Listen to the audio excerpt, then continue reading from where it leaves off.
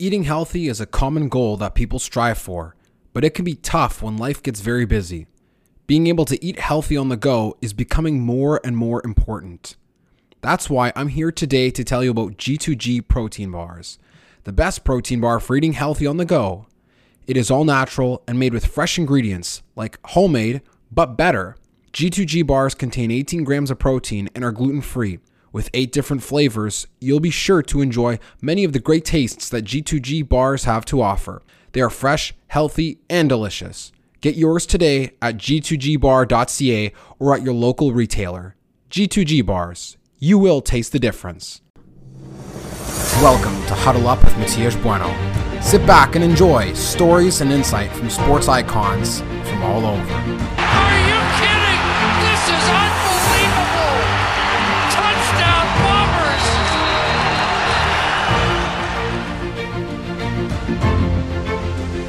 Welcome to Huddle Up with Matias Bueno. Today's guest is former McMaster alumni quarterback, currently in charge of Canadian Football Perspective via Twitter, worked as the voice of the Hamilton Tiger Cats on TSN 1150 in Hamilton, Marshall Ferguson. Marshall, I'm really excited to talk Canadian football and get into the nitty-gritty of why we love this game and all the craziness that may happen in the CFL season. Thanks for being on. Yeah, absolutely. Thank you for having me. It's always a fun conversation, and I'm glad that I've got a great. Is that a mint Stiegel that I'm looking at behind you there? That looks like something that has been freshly pressed. Actually, it is, because I was on Facebook Marketplace a few weeks ago in Winnipeg, and I was looking just for Winnipeg Blue Bombers stuff, and just so happened to cross a gentleman who was selling tons of Bombers memorabilia, and he was selling a blank 0607 Bombers jersey, no number, no name, nothing. And I was Nice. like, oh, interesting. Like, I used to have an old generic 2015 gold one, which was okay, but I really wanted a premier one. So I went and reached out to the guys at Keener Jerseys in Winnipeg, and they took care of me real nice.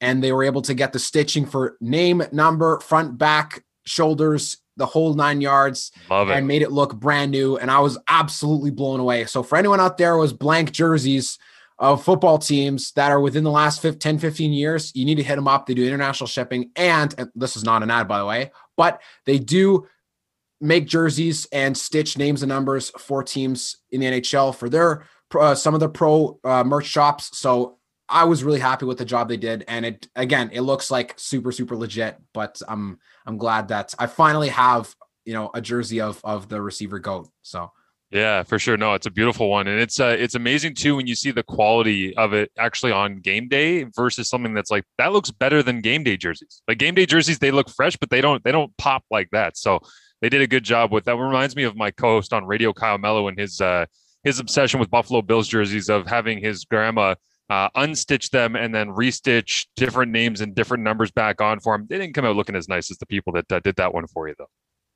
Well, I mean, there's definitely a lot of jerseys out there that people try to get customized, and even via TikTok, I was trying to find as a Jaguars fan. I'm sure now cheering for the Bills is cool because of Josh Allen and Stephon Diggs, but trying to find what kind of obscure sports jerseys do you got? When you get into the nitty gritty of really weird fandoms, like cheering for the Jags or the Bills, you never know what kinds of jerseys are going to be coming through on game day when you're talking to your buddies. Like, do you got a weird Bills jersey at home? I must ask. Yeah. So for me, it's not weird because it's a crossover of my CFL passion along with being a fan of the Bills ever since I was a little guy, because I only ever got when we used to watch television on the Rabbit Ears, I would only ever get AFC East games. And so it was always Bills, Dolphins, Dolphins, Jets, Jets, Bills, Dolphins, Patriots, Patriots, Jets. I mean, it was endlessly the same thing over and over and over. I don't know how the NFL used to schedule that, where there were so many games that were of the division every single week available for you. But on the local CBS affiliate, I had that. And at that time,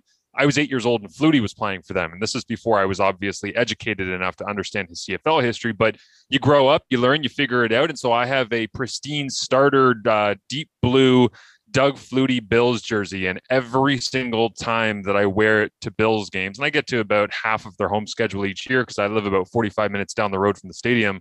As soon as I end up walking towards the stadium endlessly, people screaming "Flutie" as I'm walking in. I always turn around, give them the wave. Yep. Hi. Nice to see you. Sometimes people come up and cheers me and just say, "Oh, I love Doug so much." So Yeah, it's a conversation starter for sure when you have a fun old one. Like I'd love to have maybe a Bruce Smith, something like that, Thurman Thomas, some of those 90s guys later on. It was actually kind of funny. I had a Steve Tasker youth jersey when I was a kid, which is weird because I mentioned it one time when I was throwing back when I was in university with Dave Stala. And that day that I mentioned it to him, he's like, "Oh, well, we just got Luke." It was right when Luke had been picked up by the Ticats in like 2013. And Luke came and Dave was like, "Yo, this guy has your dad's jersey from when he was a kid." He's like, "You got to bring it to the next workout." So I did. And we got a picture of Luke Tasker and I standing side by side where I'm wearing this like skin tight Steve Tasker number 89 Buffalo Bills jersey. But yeah, there's a lot of history in that organization, and they're hoping certainly that they turn the page and they create some new history after a pretty good regular season. That's absolutely hilarious. What were the chances you'd find a jersey of a guy whose son ended up playing on the Hamilton Tiger Cats, and especially someone like Luke Tasker, who's been super phenomenal when he was in Hamilton. And even with Buffalo, it reminds me a little bit of Winnipeg in terms of some of the old paraphernalia and memorabilia, because I know as a Winnipegger, when you walk around with the 90s Jets jersey or shirts or sweaters, whatever, because the team hasn't reused that logo since 96 when they left, anytime that a Winnipegger is wearing any of that merchandise, people will always stop you in the street, always say something to you at Bell MTS Place. "Hey, I like your jersey. I like your shirt. Yeah. Where'd you get that?" Or, "Wow, that's so retro." Or, "I remember my parents had something like that." So those conversation starters, I think, are a great byproduct of having some of those lesser known jerseys or jerseys that weren't being sold like hotcakes during their day. Now, Doug Flutie definitely was a fan favorite for at least a bit of time in Buffalo, but I think that if it wasn't for his amazing run and tear, I guess you could say, in the CFL, that might not have happened, which is a bit unfortunate because Doug Flutie was definitely one of the most exciting quarterbacks to ever play Canadian or American pro football. And especially towards the end of his career, it really showed how resilient he was despite the quarterback controversy between him and Rob Johnson and what happened with them choosing RoboSack over Doug, and then him still coming back, being the Renaissance man, going to the Chargers, going to the Patriots, drop kicking the extra point in his last year. Those are the kinds of fun things I think that hardcore fans really enjoy seeing, and Doug Flutie is no exception. Yeah, CFL made it all possible, right? I think a lot of people, you need to realize the important role the CFL plays, the development of players and giving them that platform to actually create things. I saw articles about the XFL earlier this morning when I woke up and reading into some of that and how they're trying to bounce back from the bankruptcy. And June Jones, who used to be the coach in Hamilton in 2018, came out and said the XFL is preferable to the CFL for American players. How many guys have jumped from XFL rosters and been legit impact players in the National Football League? Well, I can tell you a handful that have come from the last 5 years alone in the CFL. So I would disagree with June on that statement because I think the CFL plays a really important role in the ecosystem of pro football. 100%. And especially for a place like Hamilton that has been so successful, but hasn't really capped off with a Grey Cup victory. I know people will now rag on them for having not won since 99, but how many times did they make the Grey Cup in a row? How many times have they come very close?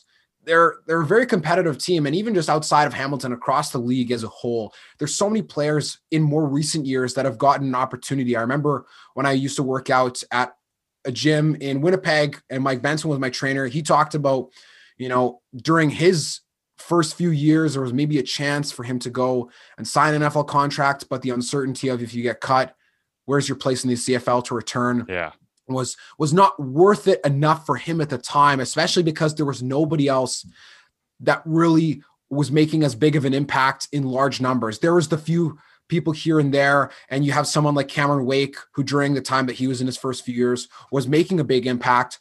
But now you see that it's a regular occurrence. And with Alex Singleton, what he did on Sunday Night Football, now by no means is he a pro bowler or all pro yet in the NFL, but with what he did in that little flash and what he continued to do kind of behind the scenes in the sense that it wasn't front page news or all over social media in the NFL world. But when seeing guys like Alex Singleton, what impact that they can make in the NFL kind of makes people's heads turn and go, wow, where does this guy come from? Or, oh, they play in the CFL. And listen, there's the whole Boomer Esiason and, oh, you can't make that throw in the NFL. And all of CFL Twitter are literally flying from the top of the escalator to give him an RKO, which is great and just goes to show the passion of the fans of the CFL. But again, there are great athletes and great players that play in both leagues. And quite honestly, sometimes America doesn't give enough credit to the product that the CFL puts in the field, and especially some of the players that go south of the border and actually do something. Yeah, I think some of that is also the style of play, because if it feels foreign and you don't understand it necessarily all the time, which I think we don't give enough credit to American fans who do understand the CFL, the rules and the regulations and the field size and all that. But if you don't understand what you're watching, you are innately going to be scared of it and then to disrespect it. Like, it's the fear of the unknown that we've been talking about throughout the entire summer here and all of the social movements as well. I don't understand that culture, therefore I'm scared of it, therefore I don't like it. Okay, well, maybe figure out what the culture is about. Maybe figure out what the league is about. Then you won't be scared of it. Then you won't have to dislike it. And I think once you see a little bit more of that development of people understanding, then more people fall in love with it. It's very hard for me to see people, very few and far between, go to a CFL game or truly understand what they're watching in the CFL. And then they come back to it afterwards and they say, well, I didn't like that.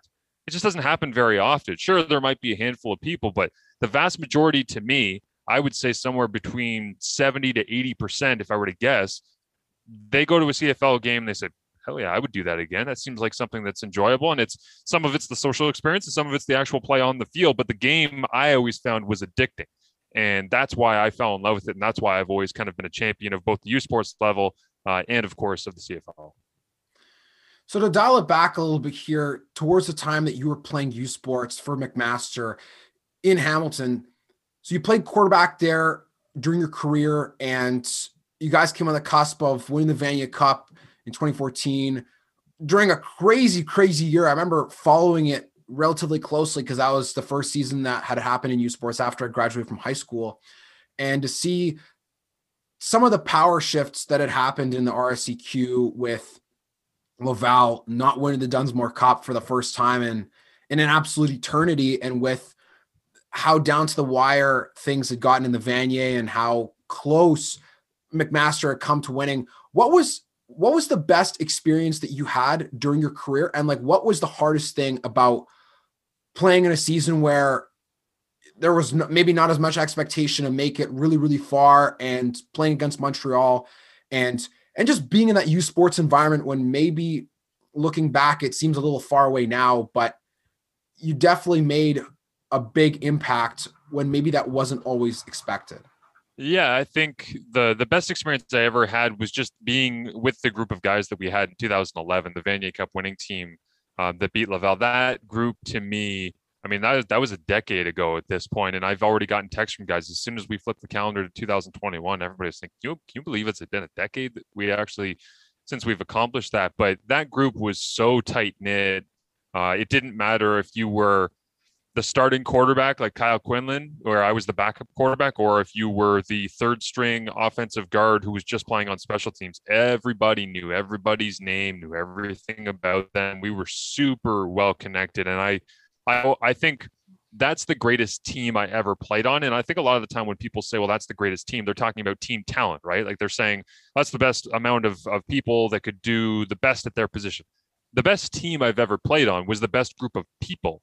They weren't necessarily the most talented. Now, don't get me wrong, we had a hell of a lot of talent, but that talent would have meant nothing if we weren't as connected as we were. So that was the most gratifying experience for me in all of my playing days, was being able to be around that group. And again, the winning, I think, gives it that golden ember kind of touch that lasts forever, where you'll think of it more special than maybe it was in the moment. But the reality is, I still talk to all those guys from that team, and I think I would have been doing that with or without a championship, because that group was just so much fun to be around. In terms of the most gratifying part, I would say, of 2014, 13, we threw the ball all over the place. We just chucked it up and down the field, and it was great because I had an opportunity down the back end of the OUA regular season to take a run at the OUA single season touchdown mark, and touchdown to interception mark was in play, and single season completion record, and all these different things, whether it was McMaster, OUA, U Sports. I mean, I was dabbling with a bunch of different records, and you start to realize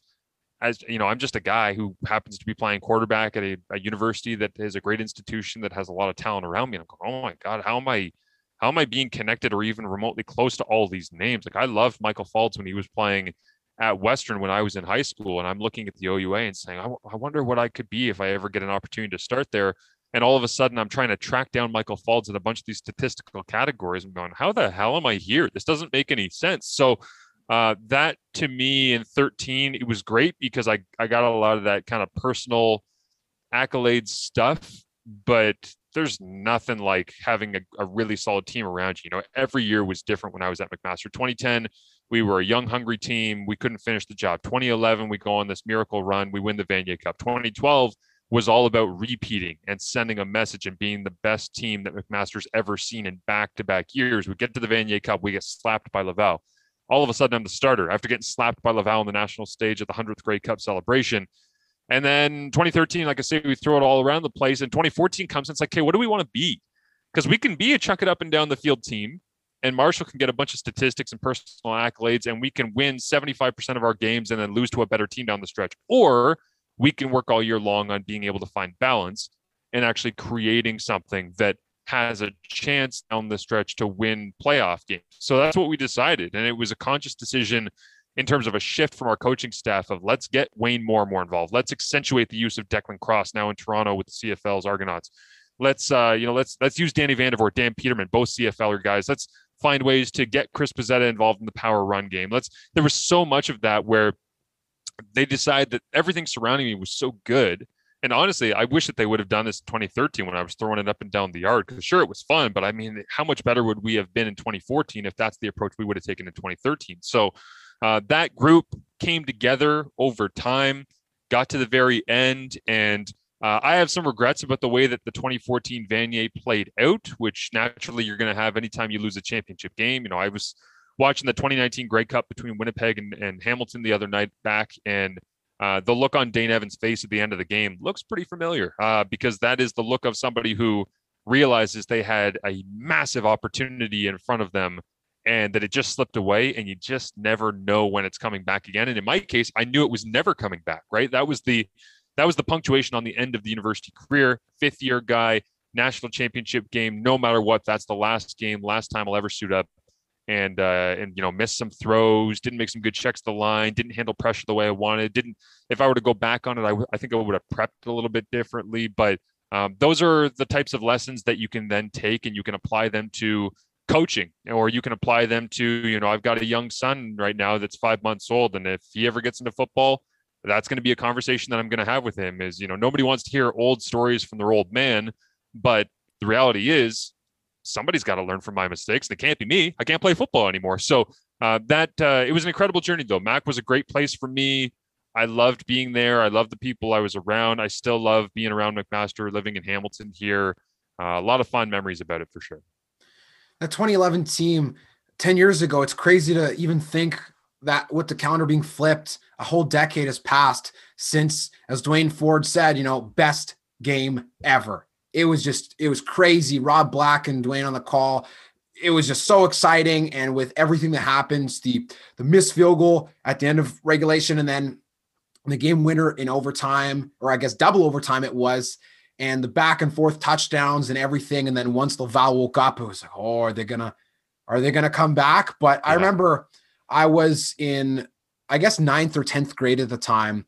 And I just remember wanting McMaster to win, not because I actually knew anything about the university, but just because when I was in high school, the place I went to, St. Paul's, looks exactly like McMaster, maroon and white. And I was like, oh, well, this team looks like the high school I go to, so I want them to win. And then when you guys lost in 2012 in the rematch in the 100th Grey Cup weekend, I was like, oh, this sucks. Why didn't they win again? But again, that was just me not knowing anything about football at the time, being so green with knowledge of teams, players, the league as a whole. But it was so exciting to watch.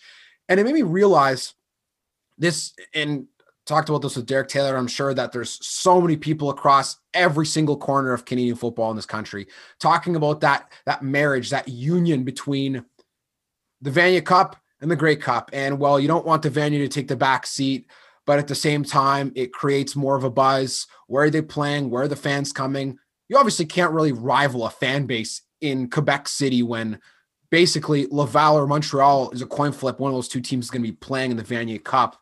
But at the same time, definitely looking back on some of those games that were really pivotal and that really cemented McMaster as a team. Hey, like they can do this. That was definitely super fun to watch. And I can only imagine, you talk about maybe not necessarily being the most talented team in terms of the guys that can go on the field, produce, blah, blah, blah, but being the team with the people that are most connected. And there's something that's kind of intangible about having a team where everybody from third string to first string put aside their egos and they really bond together, because quite honestly, that is a really hard thing to achieve at any level of sport, U Sports, CFL. There's always going to be those unspoken barriers, unspoken rules about, oh, well, you don't start, or, oh, well, you don't play.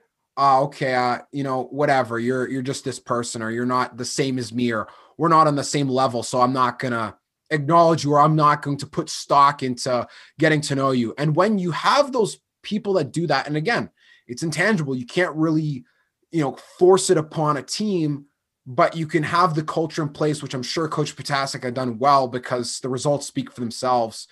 What was it specifically that you would put your finger on to say how those bonds were created during that time in 2011? I think it's a lot of little things. There was, we did this stuff on Fridays for our walkthrough that was called Loud Lowers. So sometimes you would do in CFL teams, they wear different crazy hats and whatnot. And Potasic took that and he applied it to lower body stuff. So we would go out and some guys would, I remember one day the entire offensive line came out in kilts. Another time the entire offensive line came out in diapers and they were wearing shorts over diapers on the field. Like there's just stupid little stuff like that where you're like, this is such a ridiculous group of human beings. And the group that I was working in specifically, we were the backup. So we had this kind of lineup where my memory serves me right, across the starting lineup, it was Mike DeCroce at the X. W was Robert Babick, who set us a Vanier Cup record with 13 catches, I think it was, in that 2011 Vanier. Chris Bezzetta was in the backfield alongside Joey Nemeth. Kyle Quinlan was there. And then to the field side, I think it was, I'm trying to remember, I forget who the M was, but the Y was Brad Fochazato, and the Z was Jared Jones. Those are all like senior guys and fourth and fifth years and a really experienced group. The backup group, we literally could just almost go line shift where, a game would get out of hand or something, or an injury would happen. We'd say, okay, let's go with, we called ourselves the Bandits. And I don't know who came up with the name. It was stupid. It didn't actually mean anything, but it became this rallying cry. And the entire team knew when they would yell Bandits that it was Gary Spiro at X. It was Josh Vanderweerd at W. It was Dallin Brooks at M. It was Spencer Moore at Y. And it was Ben O'Connor at Z. I was the quarterback. And alongside me, I had Kayshawn Davis and Wayne Moore. You'd yell Bandits and boom, this group of guys would come flying off the sideline and run out. And everybody was like, hell yeah, Bandit time. And it became this, again, one of those little things, along with the loud lowers, along with the structure of practices, along with the travel plans and the eating together and a lot of the things that have been missed throughout the pandemic, I think, by a lot of teams, even if they were able to practice or be anywhere close to a field. So it was, I wouldn't say one big thing that created that team. It was a lot of smart recruiting. It was getting unselfish people who wanted to be a part of something big, and then putting those people in a room and giving them a common goal. And everybody was pulling in the same direction. And that's what made it really special. So to take a bit of a transition from your time post playing McMaster, you started Canadian Football Perspective. You had done the work on TSN 1150 with the Hamilton Tiger Cats, with the morning show. Did you know during your time playing football that you were eventually going to get into the sports journalism, sports media scene? And if you did or didn't, when did that happen and how did it happen? Yeah, I originally was not really interested in it. I always liked watching sports media stuff, whether it be, the simple stuff like Round the Horn, PTI, but I hadn't really discovered podcasts even when I was in university. I just didn't care. I knew that I liked listening to Tim and Sid, and when they got moved from The Score over to Sportsnet 360, they got their radio show in the middle of the afternoons on television. I ended up watching a lot of them when I was in university and just enjoying the way that Tim specifically, because Tim was a football guy, right? He was calling our games on The Score otherwise. So I knew him a little bit. I had this connection point with him. I could contact him if I wanted to, and we could talk about things. And so I ended up being able to kind of watch him and study him and figure out what he did well and how he was able to guide the conversation, but still have it be fun and not feel like it was robotic or rigid. And I got interested in it one day. I got a call from Lindsay Hamilton, who's now a SportsCenter host on TSN, and she said, "Do you want to come be a guest on my show?" I said, "Yeah, I could be a guest, but also can I be your co-host?" And she said, "Yeah, whatever, shut up." Like, she, idiot, stupid jock, just wants to hear his own voice on the radio, obviously. And I said, no, that's not why I'm doing this. I think I want to try this and see whether or not I actually like it. So went in, we had great chemistry. We did a show together for about a year and a half. Then she left, went on to bigger and better things. I took over her job as the sports director at CFMU 93.3, which is McMaster Student Radio. And from there, basically just kind of toiled around, tried some different things, got the creative juices flowing, created some different football conversations, started to cover my own team at the time because I was still in university. Once I was graduated, I got a call from basically Bell Media saying, "Hey, we might be doing something in Hamilton with a TSN station. Would you be interested?" I said, "Yeah, of course." And because at that point I'm slinging pizzas and serving beers at Boston Pizza on Main Street West in Hamilton, so I wasn't doing anything. And I mean, the money was good, tips were awesome, but it wasn't a career. It wasn't what I wanted to do with my life. So when they gave me that opportunity, I went, worked my way up, was McMaster play-by-play, got a chance to call Ticats games since 2016. Got a chance to do the morning show for the last 2-3 years. Before that, I did afternoon drive in Hamilton, which again, there was a blessing and an opportunity that I'll never be able to say thank you enough for, because somebody that's fresh out of university does not get given an afternoon drive show in a market like Hamilton. It's just not a thing. But I got lucky. I took advantage of the opportunity and ran with it as long as I could until about a month ago when the station unfortunately shut down. But it opened up this venture to focus on Canadian football, which has always been my passion, because I can go in and talk about the Leafs till I'm blue in the face, but I'm not going to do it as good as the guys on Overdrive because they have life experience. They know what they are talking about more than I know. I'm not going to be able to go in and talk about Blue Jays baseball better than anybody that's working on Sportsnet, because that's their life, Brett. I mean, that's what they work with. That's what they're around all the time. They go to things, they cover things. For me, I've been around the CFL. I've loved the CFL. I've loved U Sports. I think that they both deserve more credit. I think they deserve more coverage. And I think once they have that improved coverage and conversation, that people are going to latch on and find a new love for it. And if I can play a small part in that, then I'm excited to do so. So that was kind of how I got my start, was basically volunteering, working my way up the ladder, doing shows, finding my voice, and then just taking advantage of every opportunity that I got given, which I'm very, very fortunate. I was given a lot more opportunities than I think I was necessarily due. And especially in a place like Hamilton, people would think, oh, it's maybe not a major city, or it's not that huge, but don't sleep on the city, because it carries quite a large presence in terms of the football scene and the CFL and U Sports. And especially, you mentioned having an afternoon drive show like right out of university.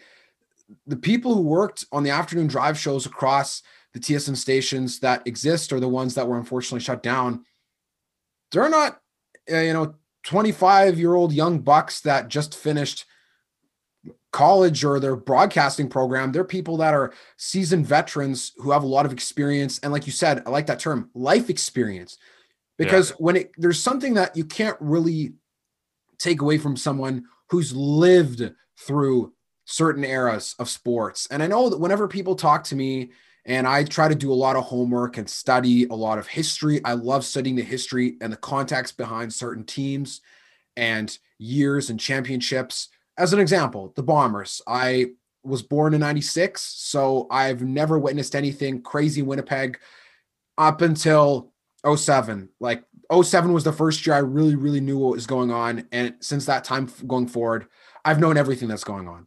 I went to Bomber games a few years before that, but again, 4th and 5th grade, you're not really sitting down, breaking down stats, looking at the standings, any of that stuff. But in order to have conversations with guests on the show who are players from the mid 80s, from the 90s, from the era that was before I was born, got to do a lot of research and homework. Okay, what happened in 2001, or what happened in 92, 93, or what happened during the Jeff Reinbold era, or all those sorts of things. So I really like studying it. And sometimes when I talk to people, they're like, wow, like, how do you know this stuff? Like, you weren't even born. I'm like, well, it's not an excuse for me not to know it. You can just research and talk to people. But at the same time, my perspective on those eras is different than somebody that lived through it. So that's why the way that I try to gain perspective, at least to the best of my abilities, for things that happened before I was born, is talking to those people who are parents of my friends, grandparents of my friends, because those are the people that lived through that time. They remember it vividly, the same way that,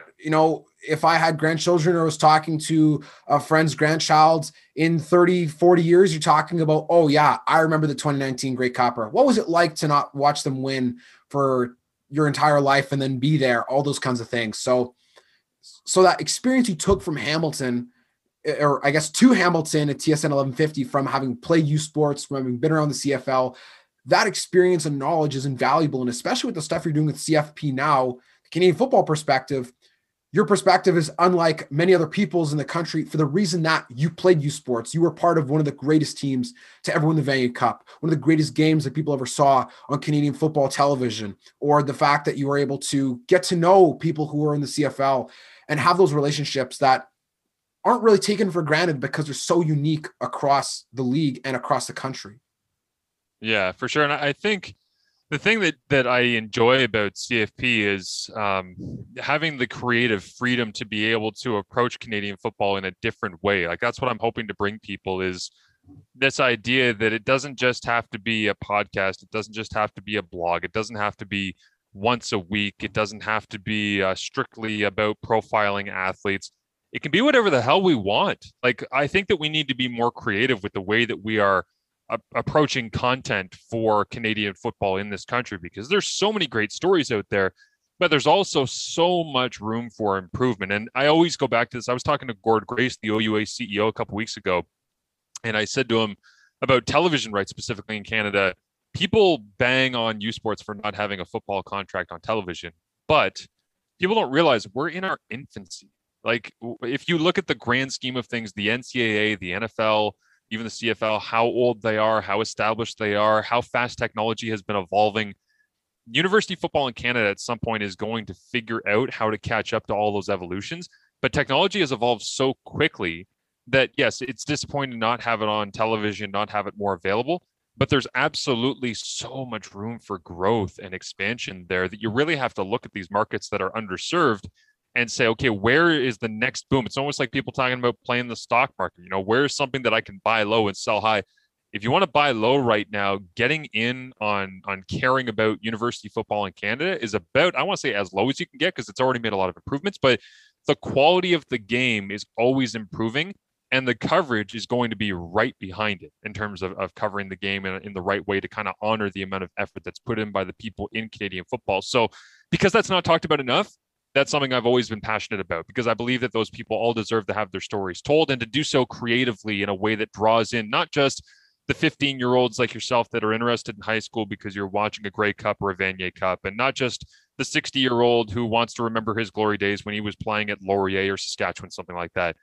I just feel like it has the ability to attract fans from so many different regions of society that I would love to be, again, just a small piece of being able to accomplish that. But creating CFP for me has been a lot of fun, because it has given kind of the creative juices a bit of a kick in the side and say, you know what, let's find something different that we can do here that's not typically available.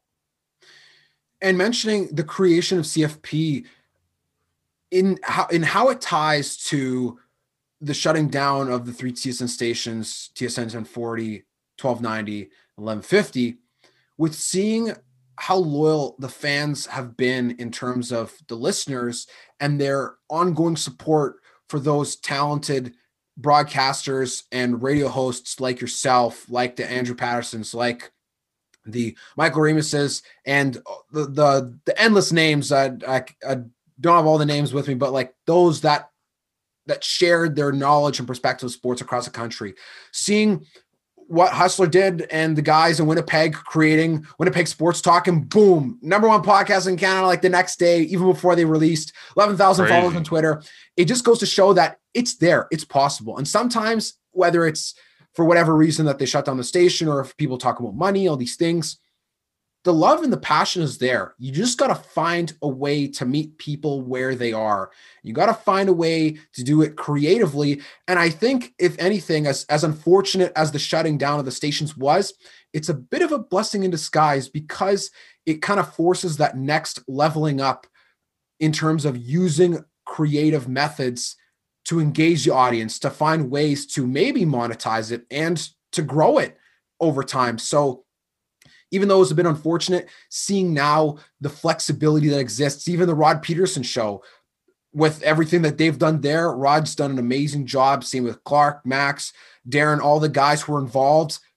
Honestly, I don't know what the future holds for them, but if anything, I can say that was definitely a great example of a buy low, sell high, because now they're on national television and they have the squad cast and they engage with fans very actively. And that's, I think, what people really want to see. And especially in a place like Western Canada, that's where a lot of appreciation comes from, I think, in terms of really, really loving the CFL. And then some places in Ontario are there, Ottawa, Hamilton, and Toronto. Like, there needs to be a bit more of a come up, I think.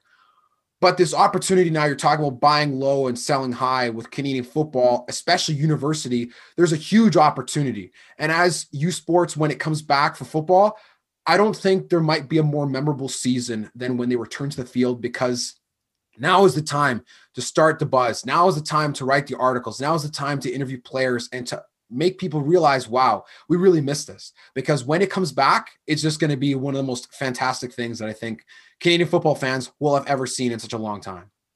Yeah, for sure. And that's part of the goal, is to make people more aware, but also to create something sustainable, right? Because we can do this for 6 months or a single season, and if it doesn't stick, who cares? I mean, it's just one of a billion podcasts that pops up and then disappears into thin air because somebody gets a job or you move on. But if you want to try to actually make this something that fans can go to as a reliable source to get information on Canadian football, you have to take the long-term approach to it. And whether I end up on television or another radio job otherwise, my full intention is to keep CFP going and to keep it strong and to keep developing it, because I believe that it is something that is needed in Canada. We have the infrastructure built. All the hard stuff, like the hurdles that we've had to go over to get everything off the ground and running, that stuff sucks. The fun part is the content creation. The fun part is the podcast and the writing and the interviewing and the storytelling and the X's and O's breakdowns and all that's the joy in doing this. And that's what people really sink their teeth into.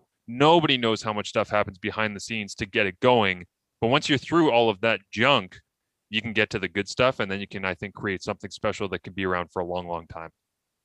100%. And that is the hardest part. And like a wise teacher from high school once told me, the beauty of the artist is making it look easy. Yeah. That's when you know that you're really good at what you're doing in terms of building this audience and doing the behind the scenes work. When it looks easy and fans go, oh, wow, they just blew up, or that was quick. That's what makes you know that you're doing a really good job, because it's not quick and it's not just super easy, because if it was, then everyone and anyone could and would do it, but that's not the case. So to build up, to make it monetize, to make it be able to be monetized and to be able to get it out to audiences, to make it sustainable, that's an issue, again, that the CFL is dealing with in terms of the plan going forward. Now, I think in hopes on the other side of COVID that the CFL will be better off for their long-term plans. But at the same time, that's the hardest thing, is how do you go forward knowing this has to be sustainable? This can't just be a Band-Aid. There's a lot at stake. And if it folds, there's gonna be a lot of people disappointed. So we really got to dig in and figure out how we're going to do this and make it last. Yeah. And I think they've got a business model now that they've been chipping away at for the last year that hopefully is going to be, again, sustainable, and it's going to make more sense. When I talked to Randy Ambrosie about it, he said they had found so many inefficiencies that they weren't even aware they had, because you never get given the breathing room of a full year without all of the normal events and standards of your season and your calendar to be able to look at your own business model and say, how do we do this better? How do we do that? And that's not about stripping it down to the bare bones like everybody thinks and tearing it down to the studs and bolts and saying, let's completely rebuild the house. You're just saying, well, maybe we don't need that 2x4 over there. Let's take out just these studs and bolts, and then we can actually have this make a lot more sense moving forward. So they've worked on that. I hope that's a trend that they're going to be able to really hold on to, because I think there were some good learnings that came out of the pandemic. 100%. That's a very great point you made. And to see what kinds of things there are that will be adjusted and changed, I think is a bit of an exciting thing for CFL fans. But at the same time, we'll have to collectively hold our breath until we see the product finally back in the field, because that's the thing that we await the most. So Marshall, we're getting towards the end of our time here, so I want to ask a few more wrap-up questions, have a little bit of fun, and let's just see where we go. So, know you're a big Bills fan, and being close to Buffalo and having only access to AFC East cable as a kid definitely creates for an interesting perspective on the NFL for sure. I want you to list most memorable Bills game you've watched and the most excruciating loss that you've watched as a Bills fan. You can go with the loss first because you want to end on a positive note, or we can go. I'll go most memorable. I would say was Week 1, 2003. It was 32-0 Bills over the Patriots at home in Orchard Park, and that was the Sam Adams game. If people remember that massive 350 some odd pound nose tackle having a pick six off a ball from Brady that was tipped in the air. The great thing that I always remember about that is that in week 17, the Patriots playing at home returned the favor 32-0, I believe, back on the Bills as they traded the plus minus there on the score differential. But that one I'll always remember because, again, at that point, I'm 12 years old. I think I was home alone on a Sunday and my parents had gone to work or something. I made myself some lunch. I sat down and my eyes were the size of my entire forehead for about 3 hours because I couldn't believe what I was watching because all I had ever heard was Tom Brady this, Tom Brady that. He was the Patriots. He's the future. They're the greatest franchise. Belichick's this. And then I turn on the TV as a 12-year-old and you watch the team that you've been watching go up and down and they're okay. You watch them just obliterate the Patriots. So that one I always remember because it's just, again, like you say, it strikes you as a kid. Worst loss, honestly, AFC wildcard against the Jags from just a couple of years ago. And the reason that I say that is, whatever, the end result, they lose. Who cares? Jacksonville was a better team that year. They had a better chance to move in advance. The game sucked. Like, you know this. The game itself was, and I know that people say the Patriots-Rams, it was low scoring, therefore the game must have been bad. No, I actually thought that Super Bowl was okay. There was some very smart defense that was being played. That game between the Jags and the Bills was ass. There was nothing good about that game offensively. People were not executing. Nobody was blocking. And it was just a low scoring. And I went to Buffalo even though they were playing the game in Jacksonville. I went to Buffalo. I tailgated at the stadium bar for that game. I hung out with a bunch of Bills fans all day long. We watched the game, and there was never that moment to get excited about anything because they scored a field goal. So that one to me was excruciating, not because it was a playoff loss, because they weren't really that good at that point. They kind of snuck in the back door, all the rest, as we know, in week 17. But it was just the way the game unfolded where I was like, man, if you're going to lose spectacularly. Don't lose like that.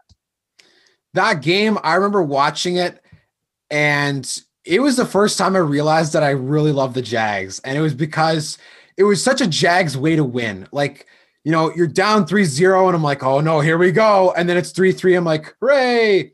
And then the play of the game that really made me realize how excited I was to watch them in the playoffs was it's 4th and goal from the 1. And I was like, and Doug Marone's like, okay, let's go for it. And I'm like, what if you don't get it? That looks really stupid. But at the same time, the analytics, and I already hear Derek Taylor's footsteps saying, go for it on 4th and 1, on 4th and goal. Don't you dare think of doing otherwise, which makes sense. And I agree with it. But again, as a fan, you're scared because the risk of getting 0 points from the 1 is awful, especially against the Bills who snuck in. It almost looked like both teams just really, really, really didn't want to lose. They were playing the hardest park the bus, please let us don't lose, and let us play the tightest, stingiest defense ever, that they forgot how to play football on offense. But that touchdown on the play action fake to Leonard Fournette to Ben Koyak was so exciting, and that's it. The end of the game was obviously great, but Nathan Peterman, I was like, if they don't pick this guy off and they have to watch 20 replays, at that point, I was like, if the Bills score a touchdown, I swear I'm going to go crazy because Nathan Peterman has to have one of the most infamous track records in a Buffalo Bills uniform at quarterback. Yeah, for sure. And it was, I had been to games that year where they had tinkered around with the idea of Tyrod or Nathan Peterman. I'm like, neither of these guys are getting you over the hump. Like, nobody's making a run through the playoffs here. So making the playoffs, it was fun. It was great to break the streak of not being in the playoffs. But yeah, that game was not memorable for a lot of reasons. What is the most fun CFL game you've ever been to in person? And what's the craziest CFL game that you ever watched on television? Craziest on television, I think, would probably be Winnipeg coming back to beat Montreal at home when Winnipeg had that crazy. I think Andrew Harris scored a touchdown in the final dying seconds. It was either 2017 or 18, I want to say, but that game was Yeah, it seems so far out of hand, and they came back and were able to just crush the soul of Montreal at that point after Jacques Chapelain had already had a rough start. The craziest one I've been to in person, I've been to the Grey Cups that Calgary lost back to back against Toronto and Ottawa, or Ottawa and Toronto, I should say. But I think my favorite one was just being there in the snow in Ottawa when the Argonauts were able to win, because I love snowy football, and I grew up in Kingston, not that far away from Ottawa. So Ottawa feels a little bit different. The chill in the air that you get up there is a little bit different from the rest of Ontario. And when you take that 2-hour drive from Kingston to be able to get up to Ottawa, you get out of the car. And for me, the only reason I ever went to Ottawa as a kid was to play football games against Ottawa Cumberland or Ottawa Myers Riders, or to play high school games against St. Mark's or St. Peter's, or go to the Minto Sportsplex. Or so for me, Ottawa's a real true football city, and I love going up there. And to have, I went into a bar before the game and I sat down, ordered a couple of drinks. And by the time I ordered the drinks and I was having a conversation with somebody at a Grey Cup tailgate, and I had a drink and I looked up at the TV and there was a blizzard. I'm like, I just walked inside 5 minutes ago. How is it possible that there's a blizzard on the television? I'm like, are they showing a classic game? Somebody's like, no, it's a blizzard outside. How? It was clear skies and I walked inside 5-10 minutes ago. But as soon as that snow started to come down, it's one of those, I don't know if you ever have this, where you look around, you go, okay, yeah, let's order a couple more drinks because this is about to get crazy. Like, we're about to have a wild Grey Cup because the snow is going to come down. So I didn't watch from the press box. I really don't like being in press boxes because I just consider myself to be, somebody who enjoys getting the organic experience in the stand. So I watched that Grey Cup from the concourse with a couple of beers in my hand and being able to just enjoy and embrace the experience, the Shania Twain halftime show, what the Argonauts did, having a former teammate of mine at McMaster and Declan Cross, who had a couple of 2-point conversions, and Toronto getting the victory, and seeing the way that the game finished off and the crazy plays of DeVere Posey, 100-yard touchdown, and then having, of course, the fumble return for a touchdown going the other direction by Cassius Vaughn. I mean, there's a lot in that game that I just felt really, really thankful at the end of that one to say, I got to experience it like a fan. I got in to work and I was there the whole week working, but by the time the Grey Cup actually came, my work was done and I just got to enjoy it. And it was real memorable. If there was one person from the CFL that has now passed, that if you could snap your fingers and go back in time and have a conversation with them and sit down and get to ask them whatever you want for 30 minutes, who would it be and why?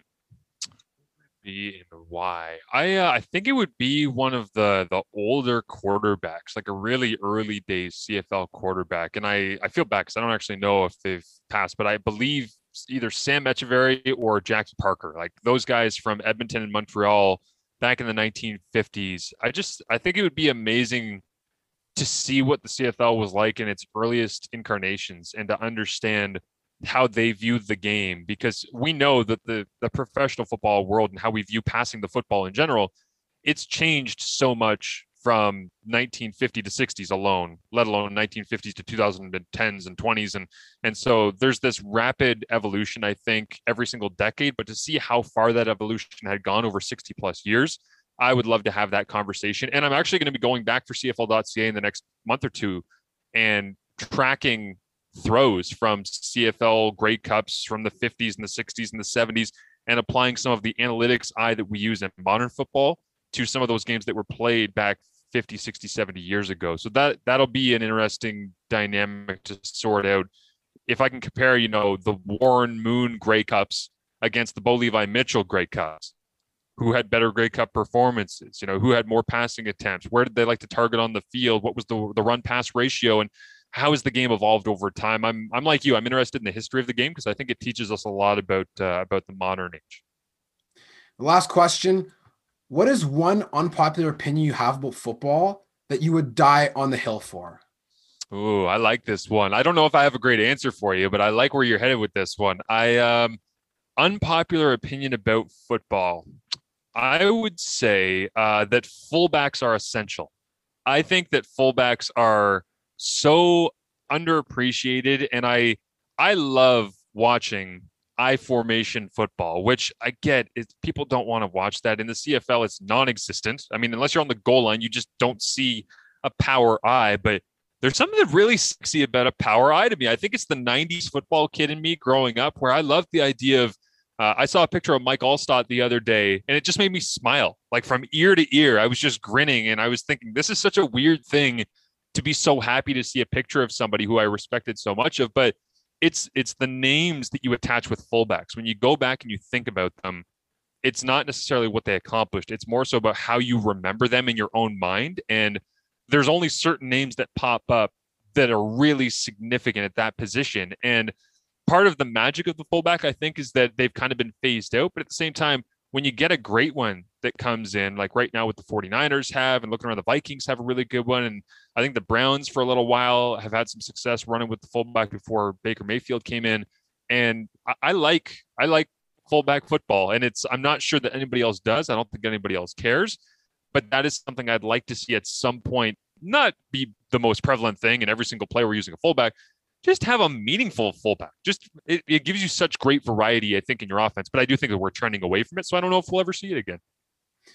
That's a great answer. I was inspired. I saw that all over TikTok. People saying, what's an unpopular opinion you have in football or about football? And I was like, I think that there's a lot of really great answers that people could come up with. And definitely fullback is one that I'm not surprised to hear, because I was literally watching a video the other week of remembering Mike Allstott and why there'll never, ever be another player like him in the NFL, a guy wearing the neck protector on the back of his shoulder pads and trucking guys and running for 50 yards and breaking 6 tackles along the way. Like, he was almost like the original beast mode, but the looks can be deceiving beast mode.